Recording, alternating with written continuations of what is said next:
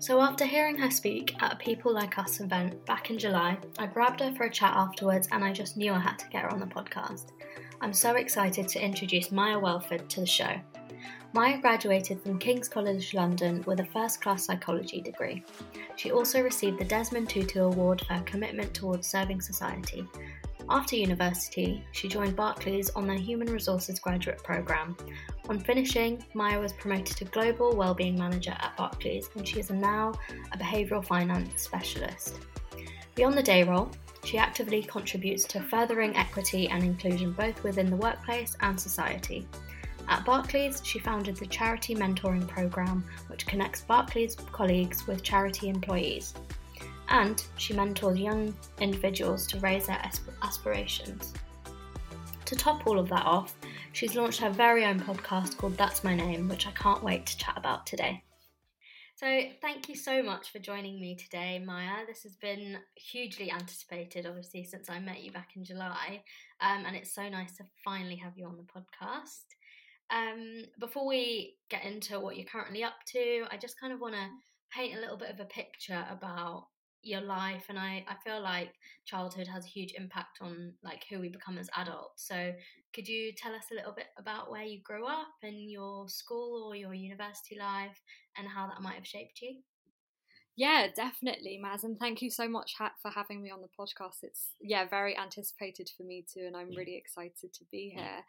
I grew up in East London, which I personally think is the best place in the whole world. I have a very soft spot for East London, which is probably why I've never actually left. I grew up in East London, went to primary school in Bethnal Green. And actually, I guess something that has really shaped my kind of maybe future passions and like what I'm so committed to is that I feel like I grew up in around very diverse people, so with people from like all different walks of life. And if I think about kind of going all the way back to primary school, Bethnal Green is a kind of predominantly Bangladeshi area and community. So like 99% of my school was like Bangladeshi children, and I guess I look back at that and that was so normal to me. Like myself, I'm mixed race, half Japanese, half English, and there weren't necessarily many other children around me that I grew up who were the kind of same background as me. But I guess having those like interesting experiences and being like surrounded by people from different backgrounds, I think has really fed into like my commitment and dedication to inclusion. And I think it's definitely a privilege. Like I definitely see like the fact that I've been surrounded by such a diverse mix of people. For me, it's such a privilege, and I'm so grateful to have had that experience, because I definitely look around now. I'm in the working world. I look around and I'm like, oh, it's not that diverse, and oh, there's like people who have literally only just grown up around like white people, around just middle class people. So I'm so grateful that I've had this like really interesting mix of like different cultures. And I think you get that from like growing up in London, and particularly within East London there are so many different communities here in East London that I feel so grateful that I've been kind of around that. And then in terms of like, I went to secondary school. Again, that was like very focused on bringing in people from like different and diverse backgrounds. So the secondary school I went to, one of their like, it was a state school, but one of their entry criteria was like, if you have ties with different countries, then you know you're more likely to get into the school. Really? So again, that's kind of that's been like a thing. I've never heard that before. So usually it's just like, oh, if you live like close to the school, you'll get in. But for this one, it was like, the kids in like the local area, like they got in, but actually a lot of us did travel to go to that school. So it was in Essex. It is in Essex. So I used to get like on a big train and go to school every day. So like not like an underground tube, but like an actual like train. And then I went on to university and studied psychology. So very, very interested in like people and what motivates them to behave in the way that they do, and also like very, very interested in like supporting others. So back then I was like, oh, I'm going to go and do psychology and go into clinical psychology and support people with really severe mental health issues. but haven't kind of gone into that now. But yeah, so very interested in people, very kind of passionate about diversity and inclusion, which I think is a real reflection of my kind of upbringing and childhood. Yeah, so have you always known that you wanted to be in psychology, and like how did you initially get into the field? Like how did you know that you wanted to do that at university? Yeah, so I think this was probably towards the end of like my GCSE. Yeah, it was definitely like before my GCSEs. I was like, I really want to do psychology. So I intentionally looked for sixth forms and colleges that offered psychology as an A level. That was like a really big factor of mine. So yeah, even like before I was like 15, I knew that I was interested in psychology, interested in people, interested in mental health. So that really guided like where I went to sixth form. I went on to study psychology for A levels, and then throughout my A levels, I was like, I'm definitely going to do psychology as a degree. Like there was no doubt about it. Very, very fixed on that. And then yeah, went on to study it. And then so no, I actually then during university I was like, okay, maybe I don't want to go into clinical psychology. Like for a few reasons. Like number one, it takes ages. Yeah. And I know that shouldn't necessarily be a reason, because if you're really committed to something and passionate, like you should go through the time. But I was like, it's going to take ages. It's super competitive. Being really realistic, like I knew the entry salary was just like not that great.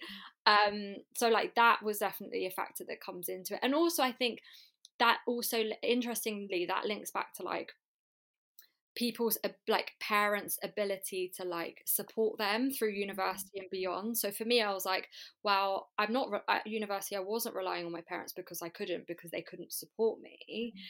And it's like, well, for me, I was like, I kind of just need to get a job now and like find a job and start working. Um, so that's what led me on to going on and doing a graduate scheme, like at a big bank. So I went to do a graduate program in human resources because I was like, okay, like psychology links to people and like who focuses on people within large organizations? Oh, it's like the human resources kind of team or department. So I was applying for HR graduate programs. But actually, because I did also want to continue studying, I did a part-time master's in corporate responsibility and sustainability alongside the graduate program. So while I kind of felt like I had to start working to, be independent and support myself, I also kind of kept that studying element along with it. But again, kind of different from like psychology. So at that point, I had kind of broadened my mind and field around, okay, like there's psychology super broad. I know that I don't just want to go down like the clinical route. Let me be a bit more open minded about it. So that's what led me onto HR. So I was in HR for like 3 years. And then just over a year ago, I kind of pivoted my career, more focused in like a psychology area. So I work within behavioral finance, within the kind of wealth management department in the company I work for. It's so interesting, like that whole journey of like, it sounds like, as you said yourself, like you were very resourceful and like finding those opportunities for yourself, and just like if you don't have the support of people around you, I mean, it's kind of like, well, you just got to get it done, right? Yeah. Like somehow. But yeah, what's the favorite part of your job at the moment, and like what gives you the most satisfaction? Like you're obviously very passionate about it.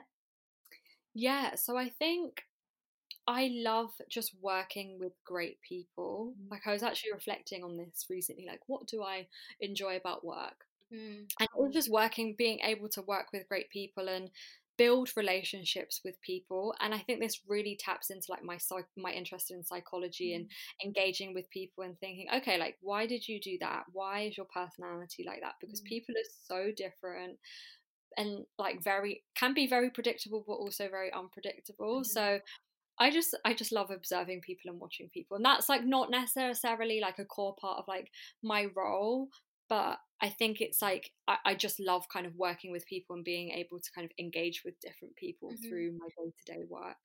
It's nice that that's like the common thread that runs through your line of work, and that's like you've said that that's the favorite part of your job. So I mean, that's Yeah, ideal, isn't it?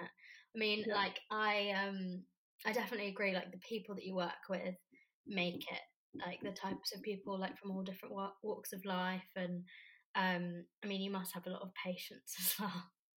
Sometimes at work, I tend to like lose my patience with people. But yeah, it's so important to remember that, you know, people aren't always gonna react to situations the same that you would. We actually, in my workplace, we've done this thing called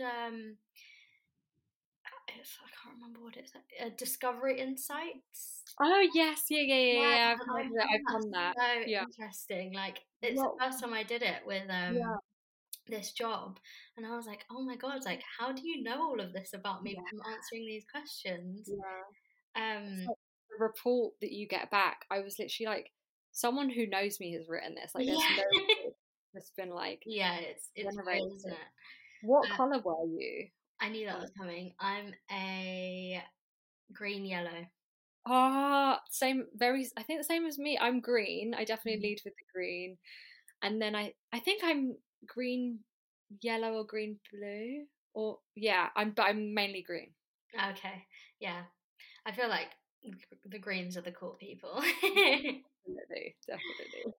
But my blue is like above above the line, so Mm, that means that I'm like quite detail oriented, or like I try mm, to be detail mm, oriented, mm. but it doesn't always like come to fruition. I have to Yeah, like whip myself into shape to be like that.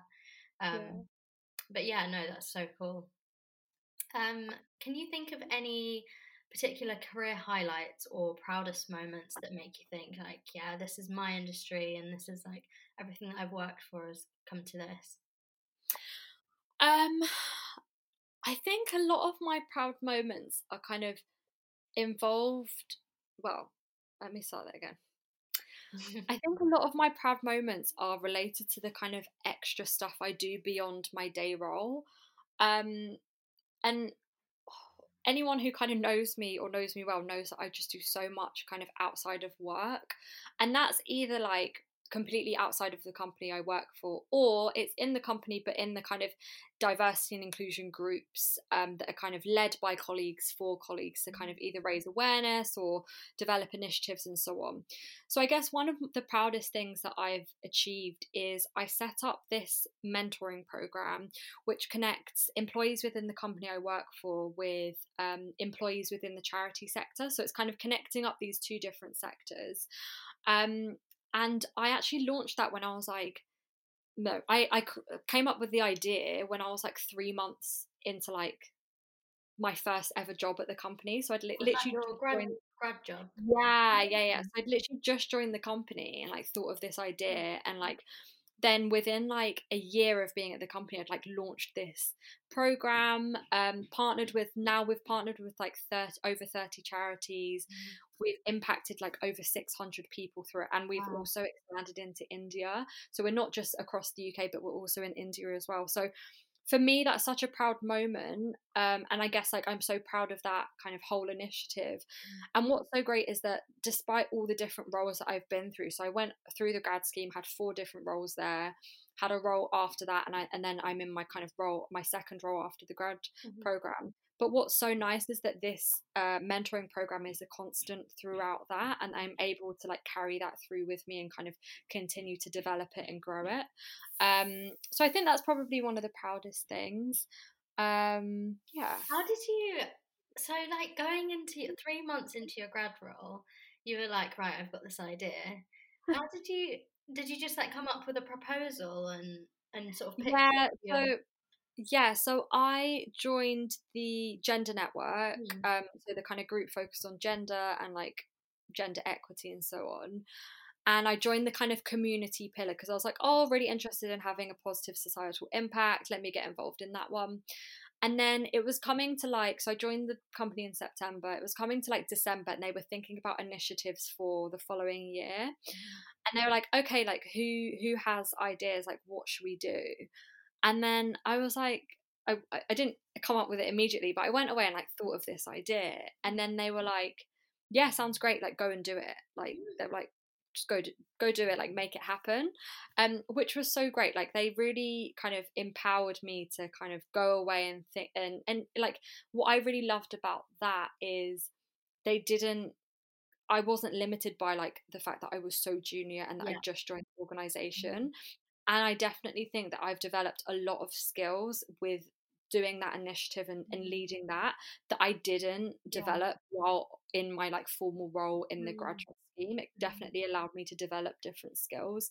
But yeah, they were just like, yeah, go do it. And I just basically had to make it happen. Mm. I love that. Yeah, because it's so easy to sort of like stay within the constraints of your title. Yeah. But yeah, if you're passionate about something, I mean, you did the right thing and just go for it. Just grab Yeah. it. Um, but yeah, how do you sort of balance work and life as well? As you say, like you've got a lot going on outside of work and you're really passionate about your work. I mean, where do you find the balance? So when I first joined the graduate scheme, one of my first managers, she sat me down and she was like, "Look, Maya, like we're our work is important, and please like work hard and so on." But she was like, "We're not saving lives, so I don't ever want you to like be stressed and feel like what you're doing is like the most important thing in the world, and if you don't get something complete today, someone's going to die." And that really, really stuck with me. Especially like when you're so junior, I think you can think that what you're doing is like the most important thing. Yeah. Actually, like it's not at the Yeah, end of the you're day. you're made to feel like Yeah, that. yeah, yeah. So Like, it's usually, like, when I put my out of office on when I go on annual leave, yeah, some people like to put their phone number, but I'm like, "If it's an emergency, you can call 999, like, yeah, I'm out of here. exactly. You It's won't need true. me." It's so true. It's really true. So that really stuck with me. So yeah, I think, and also because I'm quite switched on with like the mental health and well-being stuff, like with my background in psychology, with my interest in mental health, I just think that what's the point in like working super hard if you're not able to have that balance and not able to kind of also enjoy yourself. So Mhm, I make sure that I take annual leave, I make sure that my out of office is on, and I make sure I don't check my emails. Like I think I'm mhm. just quite like militant at like my laptop's off, that's done, like I Yeah. can leave that behind. So I think I'm quite good at like separating work from home life. Mm, um and I think like also just having like things to focus on outside of work. So mhm, I've got my podcast, I've got like my social life, I've got my friends, I've got my family, and I really do believe in the importance of like nurturing those relationships that you mhm, have, because I guess also like growing up, like neither of my parents like really enjoyed work. They were both just like I just remember them coming home and just being like super tired and super drained and just like not really doing stuff that they mhm, necessarily enjoyed, and like did make a lot of sacrifices like to provide for me and my sister. And I kind of reflect on that, and I think I never want to be in that position where I'm like coming home and I'm like super drained. So I definitely think that like has pushed me to like make sure that I have this balance and make sure that I'm doing work that I'm interested in and that mhm, kind of gives me energy as well. mm. Do you think it's like quite a generational thing? Because I've been seeing a lot on the internet at the moment, like, well, Gen Z are like, they're quiet quitters and they're not willing to give their all in work. Well, you can still give your all in work and like switch off from work. Um, yeah. I, Yeah, it's an interesting one, and this whole quiet quitting thing is interesting. very. Yeah, it's super interesting because I've always just been like, I'm gonna work, I'm gonna go above and beyond because it's super Mhm, important to get ahead. But then I was like thinking about like the debates that people have had around like quiet quitting, and actually, yeah, like why should you work beyond like what you're paid? Like also I feel like if you're working for like a corporate, you are never ever going to be paid enough to like mm, be working all hours under the yeah. sun, like never. Unless you're like working for yourself, you have your own business, then I get it. I get like, you'd want to put in all the hours because all the hours you put in, you're going to kind of see the direct benefits of Yeah. that. But when it's for like a corporate, I'm just like, yes, work hard. I Mhm, do work hard, but there needs to be a limit to it. And like, mhm. work isn't, work is not everything. It's really No, not. no, it's not. And you can be so passionate about work, but what I don't believe in is when people say, act your wage, because you can also act the wage that you want to be Yeah. Yeah. to an Yeah. extent. Yeah. But yeah, yeah, I just think that's really interesting. There's so much about it at the moment. And my dad even tells me, like, because he was very similar. Like, he would always come back from work and just like work till 1 a.m., 2 a.m., and like just always be drained, never really have his own life. And now, like, the one thing he tells me is just like, Mariam, like, you need to just cut it off when it hits 5:30. Work a little bit more if you need to. But obviously, I mean, that doesn't always happen. But Mm. yeah, just turn off and go and live your actual life, because work is not your true life. Definitely. And like life is just too short. Also, Mm. I think like probably the pandemic really made people reflect and really made people realize like and question, what is my life? What do I Yeah. want for my life? What's important? Mm. And I think a lot of people realized that they were missing out family time, they were missing out on like building relationships. Mhm. And yeah, it's probably like a big after effect of the pandemic and everyone reflecting has led to like maybe this quiet quitting kind of phenomena as well. That's why it's so important to have a job that actually fulfills you as well. Like, I'm lucky enough to actually work for a company that really like talks the talk. Um, so Mm, yeah, it's really important when you're like job hunting, that thinking about what do you actually want to be a part of. Um, so yeah, I know that you're a mentor yourself as well, but has there been a mentor in your life that particularly had an impact on both your personal and professional life? yeah, there are so many. I'm really, really blessed and grateful that I've had some really amazing and continue to have some really amazing mentors. But my first ever mentor, he's called Edwin Lamptey, and I was connected in with him when I was 17 through like a social corporate social responsibility, like social mobility program when I was at sixth form. And I got connected in with him, and we he really helped me with like my confidence and like interview kind of practice, but also really like my university application, because again like my parents couldn't really help me with like the whole university application side of things. So it was so great to have him, and also from for him, like he really broadened my horizons and kind of raised my aspirations and broadened like my thinking around what I could go on to achieve and what I could go on to do. So I guess like growing up, my view of like, okay, what does a future career look like, or what does like life look like it was probably quite like narrow. But definitely I think through a lot of mentors, but definitely through Edwin, my first mentor, my I guess worldview was really broadened. And he also just kind of made me believe that I can achieve whatever I kind of want to, and it's I'm not limited in like these are the kind of types of things that I can go into. So yeah, he and like that was like over 10 years ago now. I've met his kids, like they're so lovely. I've met his wife. Me and my boyfriend like went to his house like in the summer. Oh, So like we've kept that connection, and I'm just going to be forever grateful to him for kind of helping shape my direction and my path, and really kind of mhm. building my confidence and aspirations. That's lovely. Um, are there any sort of challenges within your industry or anything that you've had to combat, and how have you done that? I remember reading something on your LinkedIn once about someone calling you a wallflower when you were first starting out, and how that's actually shaped you, and I thought that was so interesting. Yeah, definitely. It's interesting because that post got so much engagement. I think a lot of people could Mm. resonate.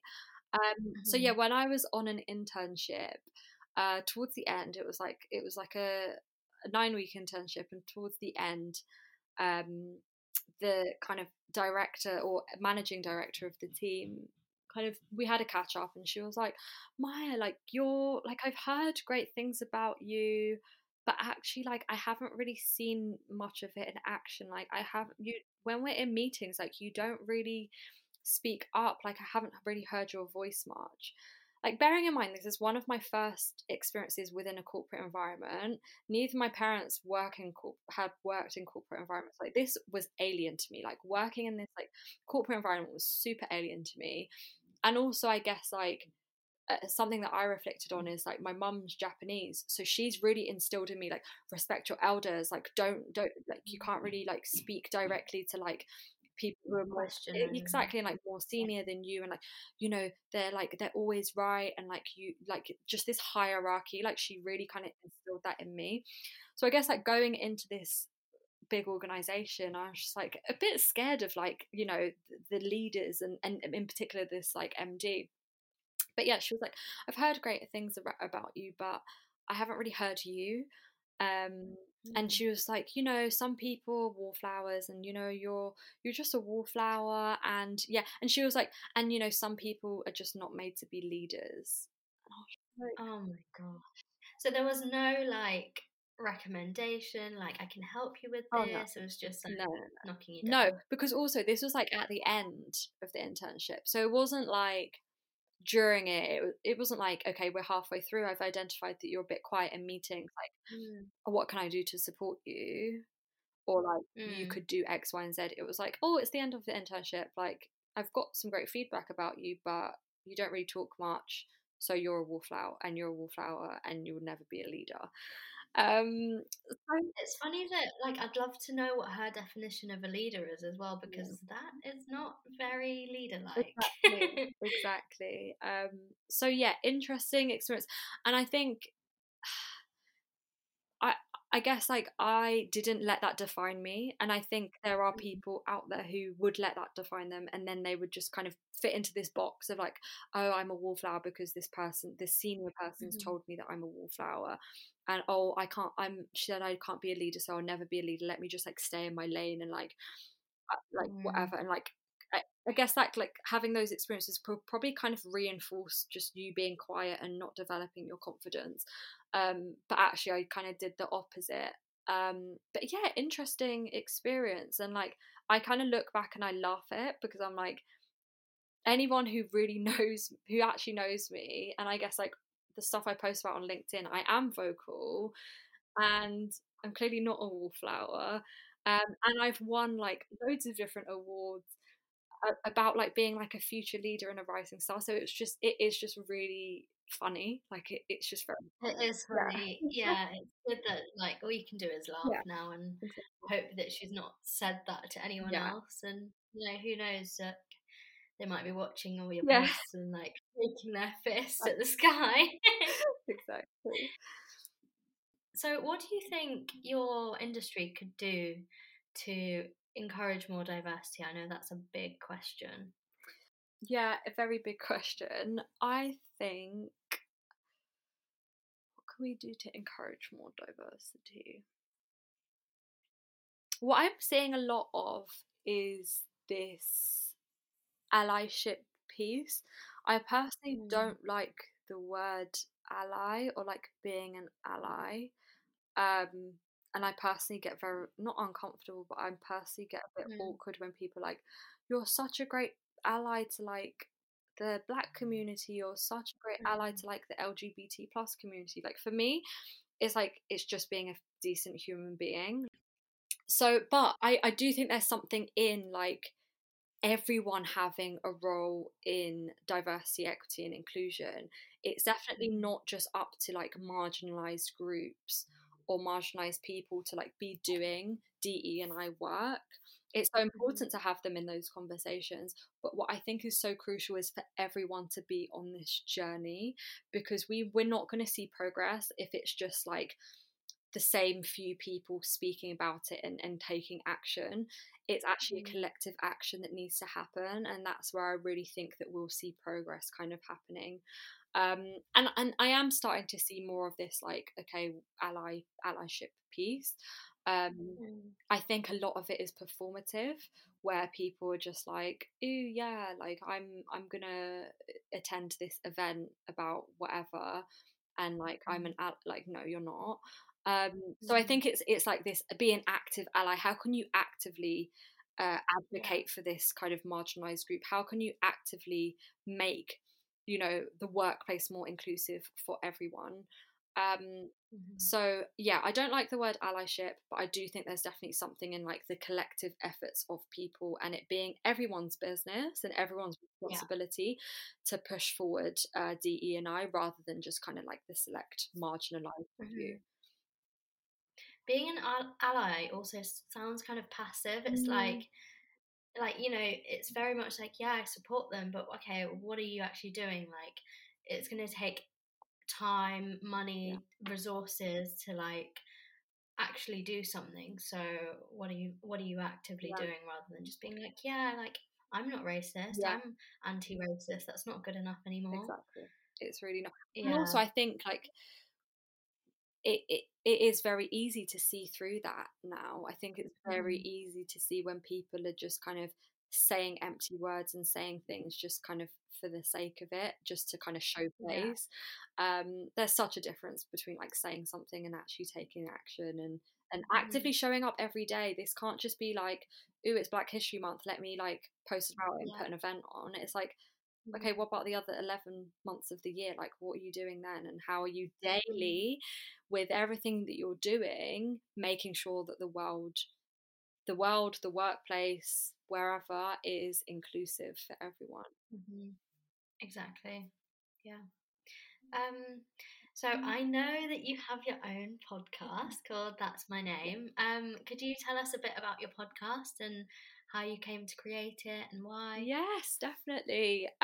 So yeah, I launched the podcast just over a year ago now. So it's a podcast which is all about names. So it shares and explores name related stories, so people's experiences with their names, whether that's name mispronunciation or changing their names, or microaggressions and racism associated with their names. And it also explores kind of cultural naming traditions. So, you know, across the world, there'll be different kind of countries who have particular naming based traditions. So it also explores that as well. In terms of how I came up with the idea, like I knew that I wanted to start a podcast. I didn't really know what, and I didn't want to just do one for the sake of it.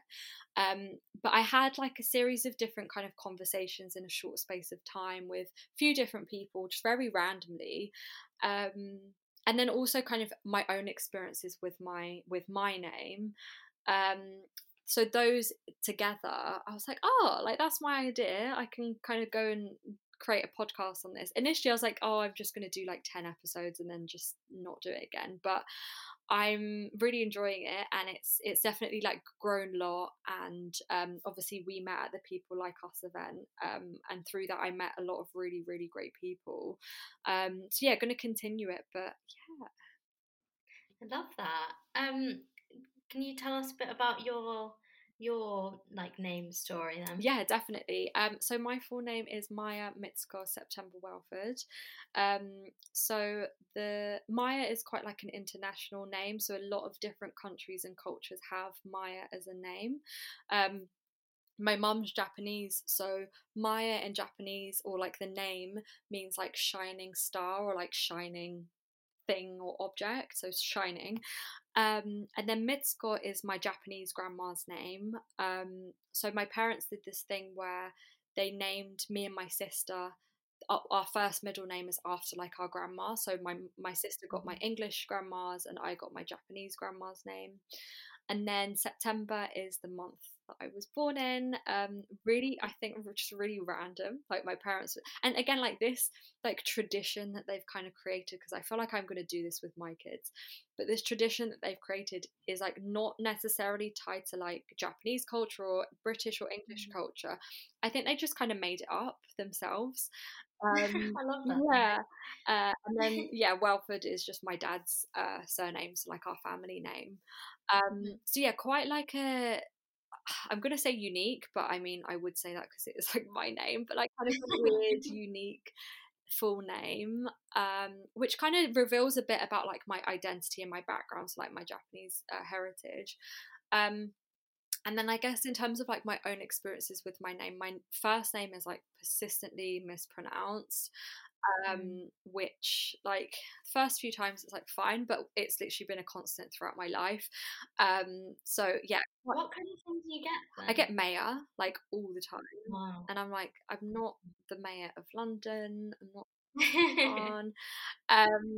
So yeah, I get that just so much, and like it's just like when it's like repetitive by the same person, I'm like, okay, this is just a bit disrespectful. Like I've told you how to pronounce Yeah. my name. And then I actually went through this phase when I was like 7 or 8 where I was like, oh, I want to change my name, like because I think yeah, definitely during primary school, I was like the Japanese side of me was like definitely a target for like just piss taking or like bullying. So I definitely went through this phase of like wanting to like deny that kind of Japanese side to me, and I was like, okay, like let me just lean into my English side and like ignore the Japanese side. And I guess a part of what really reflects that is like me going through this phase of like wanting to be called like a very very like English name, which is interesting. Like I look back and I'm like, that's so sad. Why did I want to do that? Why did I want to like Yeah. deny that like Japanese side of me? Like it's actually a bit heartbreaking. But yeah, so definitely like gone on a bit of a journey with my name, but obviously now I love my name, and I wouldn't change it. But yeah, those are my experiences. So I my surname is Chowdhury, and you said that you grew up with Yeah, a lot of Bangladeshi people, so that must be quite familiar to yeah. you. But my first name is Mariam, but obviously I've shortened it to Maz. And after your People Like Us presentation, I was like, oh no. I was like, why do I shorten my name? But then I had like a bit of a crisis, and I was like, I feel like a Yeah. Maz. But my family used to like call me Mary and Mariam, and like my dad pronounces it like completely how I've never pronounced it. Like Mm. he calls me Miriam, like with an E. Mm. So it's like I am still all those renditions of my name, but just like I like being Maz at work, Yeah. and I like being Mariam at home. That's just yeah. But it's interesting to think about it. When I was at school, people would always call me like Miriam because that's Right. quite an English, Yeah. like an English version of my name. And I'd always say, it's Mariam. It doesn't have an I in Yeah. it. And it would keep happening. And I wish I could go back and like tell those teachers, like, would it really have hurt to just get it right once? Exactly. Exactly.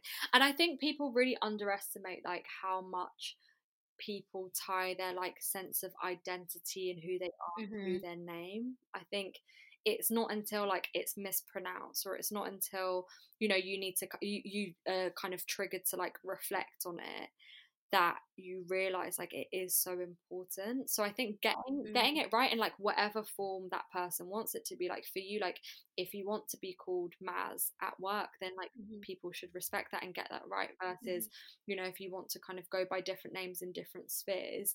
I think what's so important is just kind of people respecting that, or like and that being like hmm your decision, and for people to kind Yeah. of respect that decision. Yeah, completely.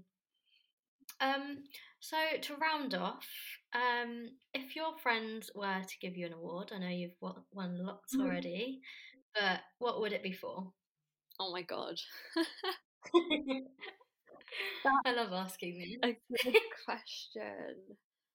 Um, well, like a funny one would be like telling really silly, bad jokes that just like fail. But then, like, I guess a bit more serious one is like listening. I think I'm a really good, when I want to be, a really good listener, and I feel like I'm able to kind of be there and I guess really listen to my friends, or whoever when they're kind of in need.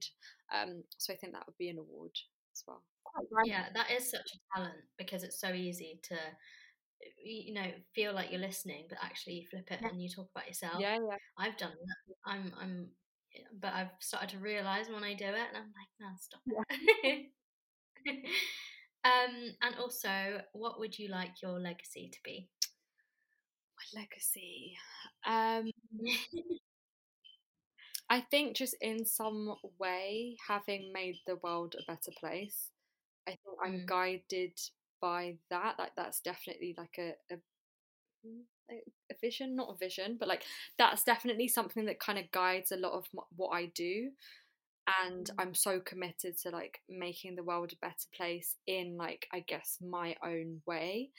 And I think everyone has the ability to do that. But yeah, I think just having made the world a better place. That's lovely. And that's such a nice way to round off the episode. So thank you so much for your time today. It's been so lovely to talk to you. And is there anything you'd like to share before we say goodbye? No, thank you so much, Maz. I've really, really enjoyed speaking with you. And yeah, let's keep in touch. Yeah, definitely. We'll share Maya's social links in the description of this episode if you'd like to be in the loop with all she gets up to. Thank you for listening. That's the end of this episode. If you've listened all the way through, thank you. We hope you enjoyed it and you found something useful that you can take with you in your personal or your career journey. We appreciate any feedback or thoughts that you might have. So if you want to get in touch, please email us on untickthebox@milkandhoneypr.com, or you can reach out via any of Milk and Honey's social media channels. See you next time on Untick the Box.